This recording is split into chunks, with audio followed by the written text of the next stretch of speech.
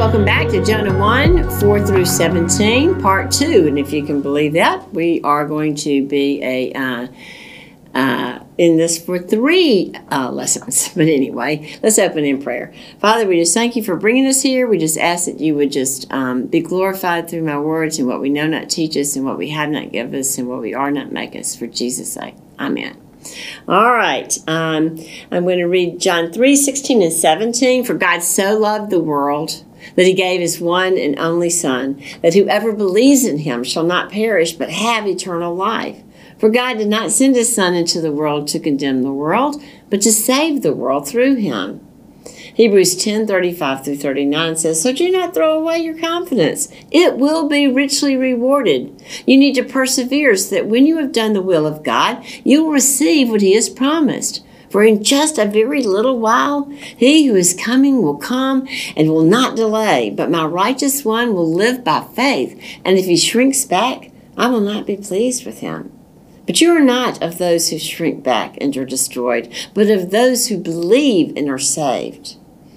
The song that I'd like for you to look up, and the lyrics too, is Trust and Obey. And for there's no other way to be happy in Jesus but to trust and obey.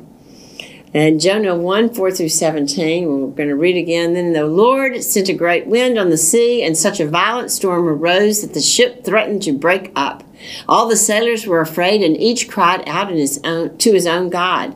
And they threw the cargo into the sea to lighten the ship. But Jonah had gone below the deck, where he lay down and fell asleep into a deep sleep. The captain went to him and said, how can you sleep? Get up, call on the name of your God. Maybe he will take notice of us and we will not perish. But then the sailors said to each other, come, let us cast lots to find out who is responsible for this calamity. They cast lots, and the lot fell on Jonah. So they asked him, tell us, who is responsible for this, making all of this trouble for us? What do you do? Where do you come from? What is your country? From what people are you? He answered, I am a Hebrew, and I worship the Lord, the God of heaven, who made the sea and the land. And this terrified them. And they asked, what have you done? They knew he was running away from the Lord because Jonah had already told him so. The sea was getting rougher and rougher, so they asked him, what should we do to you to make the sea calm down for us? Pick me up and throw me into the sea, he replied, and it will become calm. I know that it is my fault that this great storm has come upon you. Instead, the men did their best to row back to land, but they could not, for the sea grew even wilder than before. Then they cried to the Lord, oh, Lord, please do not let us die for taking this man's life. Do not hold us accountable for killing an innocent man, for you, O Lord, have done as you pleased. Then they took Jonah and threw him overboard, and the raging sea grew calm. At this, the men greatly feared the Lord, and they offered a sacrifice to the Lord and made vows to him. But the Lord provided a great fish to swallow Jonah, and Jonah was inside the fish 3 days and 3 nights. Jonah 1, 4 through 17. First, we discovered Jonah heading down to Joppa to flee from the Lord's will. Today, we discover him heading down into the belly of the ship, and then down into the water, and then eventually down into the belly of the whale, as Scripture points out. And make no mistake about it, again, a journey of sin is always a way down. A journey away from God's presence is always a way down. As long as we are willingly choosing to delve into sin, we break our relationship with the Lord. He has not made us as robots, but he allows us to choose our own paths, his way or our way. And sadly, we very often choose wrongly. When we knowingly choose the wrong path, like Jonah, we will suffer loss, to say the least. And so will many in our spheres, as you will soon see. As we talked about last week, there will always be consequences to sin, just as surely as there are blessings in obedience. And the tentacles of both consequences and blessings can be far-reaching. We are not stagnant people, and we do not stay in the same. In our walks, we will either be going backwards or forwards. Remember, or upwards or downwards. Remember how low the prodigal son went before he eventually looked up. And there's nothing new under the sun. Therefore, Scripture calls us to be spiritually vigilant. Jonah needed a good dose of vigilant love. He didn't care for the lost in Nineveh. Indeed, he wanted no part in seeking their repentance, hence his fleeing from the Lord. And his vigilance appears to wax and wane as much as his love did, as he slept soundly in the belly of the ship. So soundly, it was as if he were dead, asleep, and as if the belly of the ship were the grave itself. Jonah's passivity contrasts greatly with the sailor's frenetic activity, does it not? His thoughts were on sleep, not on safety, or revival, or survival, or obedience, for that matter. Jonah had to learn the danger of trying to maneuver his life to suit his feelings and needs, rather than aligning himself with God and his will for Jonah's life. We too must learn that we cannot pick the mission to accomplish for God. We have to align our own lives with God's. Listen for his message to us and steer ourselves only where he leads. God does not call us to determine what we want to do and then to ask him to bless our choices, which we're so prone to do. Mission for God is not a smorgasbord of choices. It is a command to join God where he is at work. And I might add, there is nothing like it, as it is an enormous blessing to stand firm in God's will, mature and fully assured. Jonah's attitude and reactions are nothing short of amazing, particularly in contrast with the concern of the pagan mariners. Here he is, the Christian or the God-fearing Jew. He is below deck, asleep, undisturbed by the storm's tossing of the ship. Perhaps he felt secure there. Obviously, he was insensitive to the danger both to him and to others. It is ironic that a pagan ship captain had to call a man of God to prayer. The captain was desperate and even appeared snarling when he woke him up. The great one of the ropes, quite literally the Hebrew rendering for captain, wanted every known God appealed to, every base covered, so to speak, so that one of them perhaps might grant relief from their peril, and they would not all perish. Calamities always call us to cry out to a higher authority, amen? Even pagans. The need was so great that the men despaired for their lives. Yet God's servant slept? What an object lesson to God's people to awaken them from their apathy, as crying people perish in the sea of life. Spurgeon says, "Oh, that I had a trumpet voice to warn you. Oh, while you were dying, while you were sinking into perdition, may I not cry out to you? May not these eyes weep for you? Take to heart, I beseech you, the realities of eternity. Oh, turn, while you die. Believe in the Lord Jesus Christ, and you shall be saved." That was written by Spurgeon back in 1869. I was trying to remember. We are merely beggars telling others beggars where to go and get bread. As we pointed out last week, God loves all men, and he desires for all to accept him and be saved. God's definition of love, unlike Hollywood's, is a love that does, rather than merely being a feeling. In 1 Corinthians 13, the Apostle Paul describes this love clearly. We are to do as an act of the will, and the feeling will follow. Don't follow feelings. Emotions are always the caboose, so to speak. They wax and they wane, come up and down, for example. It is hard to remain angry at someone when you are sincerely interceding for them. 1 Corinthians 13, 4 through 8 tells us the definition of love. It is patient. Love is kind. It does not envy. It does not boast. It is not proud. It is not rude. It is not easily angered or self-seeking. It keeps no record of wrongs. Love does not delight in evil, but rejoices with the truth. It always protects, always trusts, always hopes, always perseveres. And my favorite part is love never fails. But where there are prophecies, they will cease. Where there are tongues, they will be stilled. Where there is knowledge, it will pass away. For we know in part, and we prophesy in part, but when perfection comes, the imperfect will disappear. I love the fact that love never fails, right? In verse 8. We certainly don't feel the love here with Jonah, do we? He didn't care a nanosecond about the people of Nineveh, nor did he care about the sailors on the boat, nor his own life for that matter. His wandering mimics those of us who are finally just done with it all. Ever been there? We may feel like hiding from God when He seeks to interrupt our lives. Other times we get caught up in our busyness or make excuses when we sense He might be trying to get our attention and change our course. More often than not, indifference overtakes us. Things just seem too stinking hard. We just want to give up. Others appear to have it so easy. Unfortunately, I can relate here. It's surely not a way to bring God glory, and it reeks of walking in the flesh. Amen. Remember, all flesh will eventually fail us, and we'll never make it through the fire that will test the quality of each man's work. That's why we also desperately need a Savior. And praise Jesus, we have one. In our daily lives, or especially when God asks of us something that seems so out of our ability to accomplish, and by the way, isn't that just everything? He will give us the power we need to do it.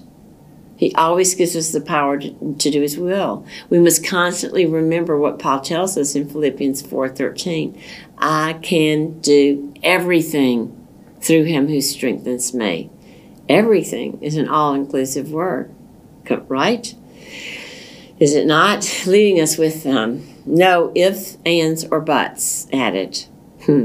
Furthermore, whatever God calls us to do, we can rest assured we'll have grace sufficient to meet the need to do it. He will equip us. We can do nothing eternal on our own power. Nothing. Works that are eternal are always done through His power, for His glory alone. To walk in a manner worthy of the gospel is impossible to sustain in the flesh, and we therefore need His power, moment by moment, right?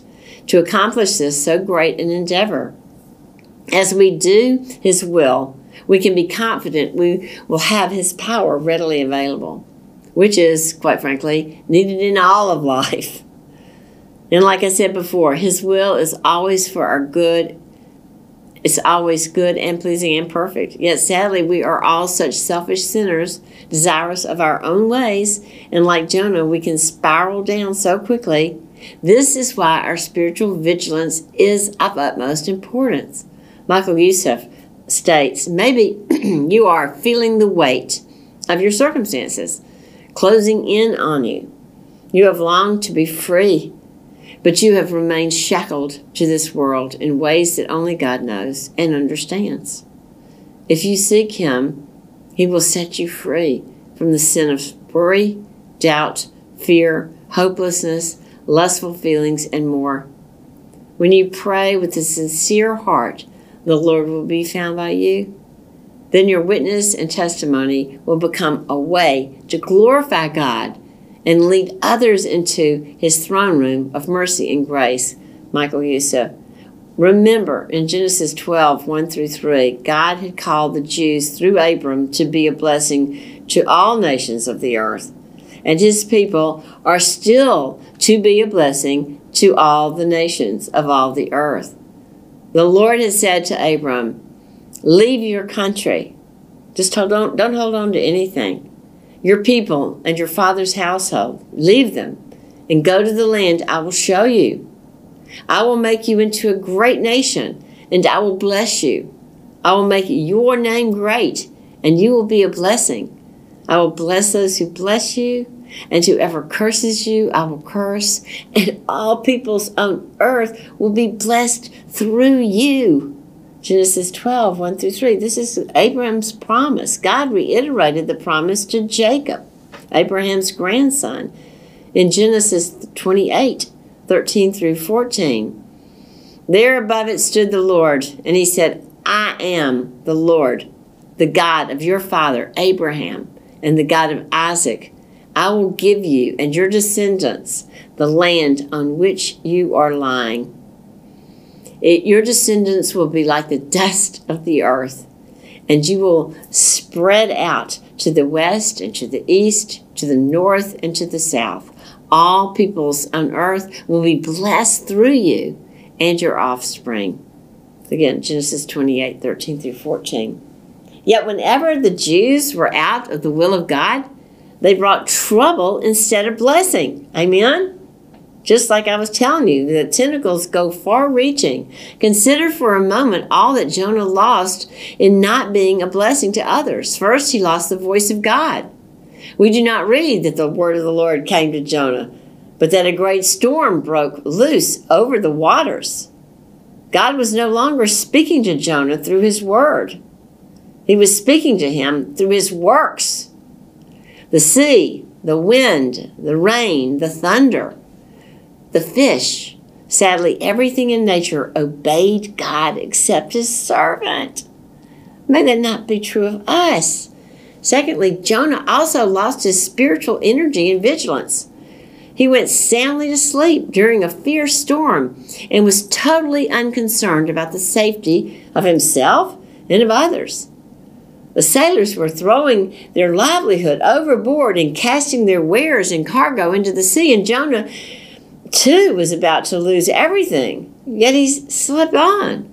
Even the captain came to him asking him, could he sleep during such a calamity, and to get up and pray to his God so that they would not perish. He couldn't understand it. His lack of spiritual energy is reminiscent to those written of in Proverbs 24:33-34. A little sleep, a little slumber, a little folding of the hands to rest, and poverty comes upon you like a bandit, and scarcity like an armed man.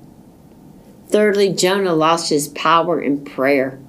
The heathen sailors were calling on their gods for help, while Jonah just slept straight through the prayer meeting. Amen? This one man on board who knew the true God and could pray to him. Of course, Jonah knew if he turned to the Lord in prayer, he would first have to confess his sins and determine to obey God, something that he was not at that time at all interested in doing. Psalm 66:18 tells us, if I had cherished sin in my heart, the Lord would not have listened to me.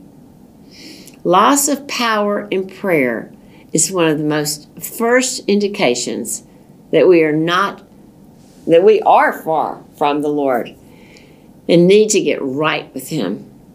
Fourth and lastly, Jonah sadly lost his testimony. He certainly was not living up to his name, meaning dove, which is a symbol of peace, nor of his father's name, meaning Amate, meaning faithful and truthful. These were something Jonah was not. Remember Paul's urging to us in Romans 10:14-15, when he says, how then can they call on the one they have not believed in?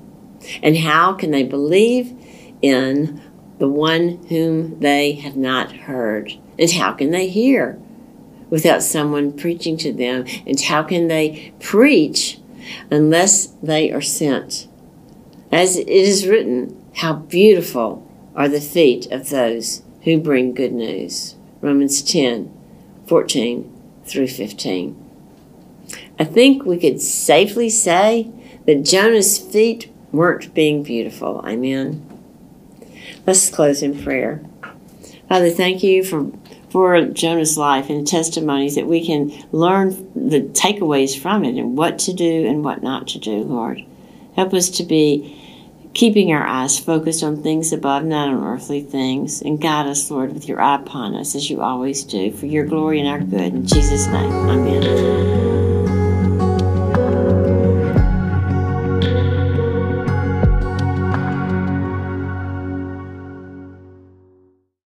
You've been listening to a message by Beth from Sharing Bread Ministries. You're welcome to pass this message along to others, but please do not charge for it or alter it in any way without the written permission from Sharing Bread. This content has been provided to you free of charge by the generous supporters of Sharing Bread. For additional information on Sharing Bread, You can look for us online at sharing-bread.com. You can find Bible teachings for adults and kids, links to podcasts, and other resources to help you grow in the Lord. Again, that website is sharing-bread.com. You can also follow us on Facebook and Instagram to stay in touch with Sharing Bread. Sharing Bread, laboring to grow up families in Christ.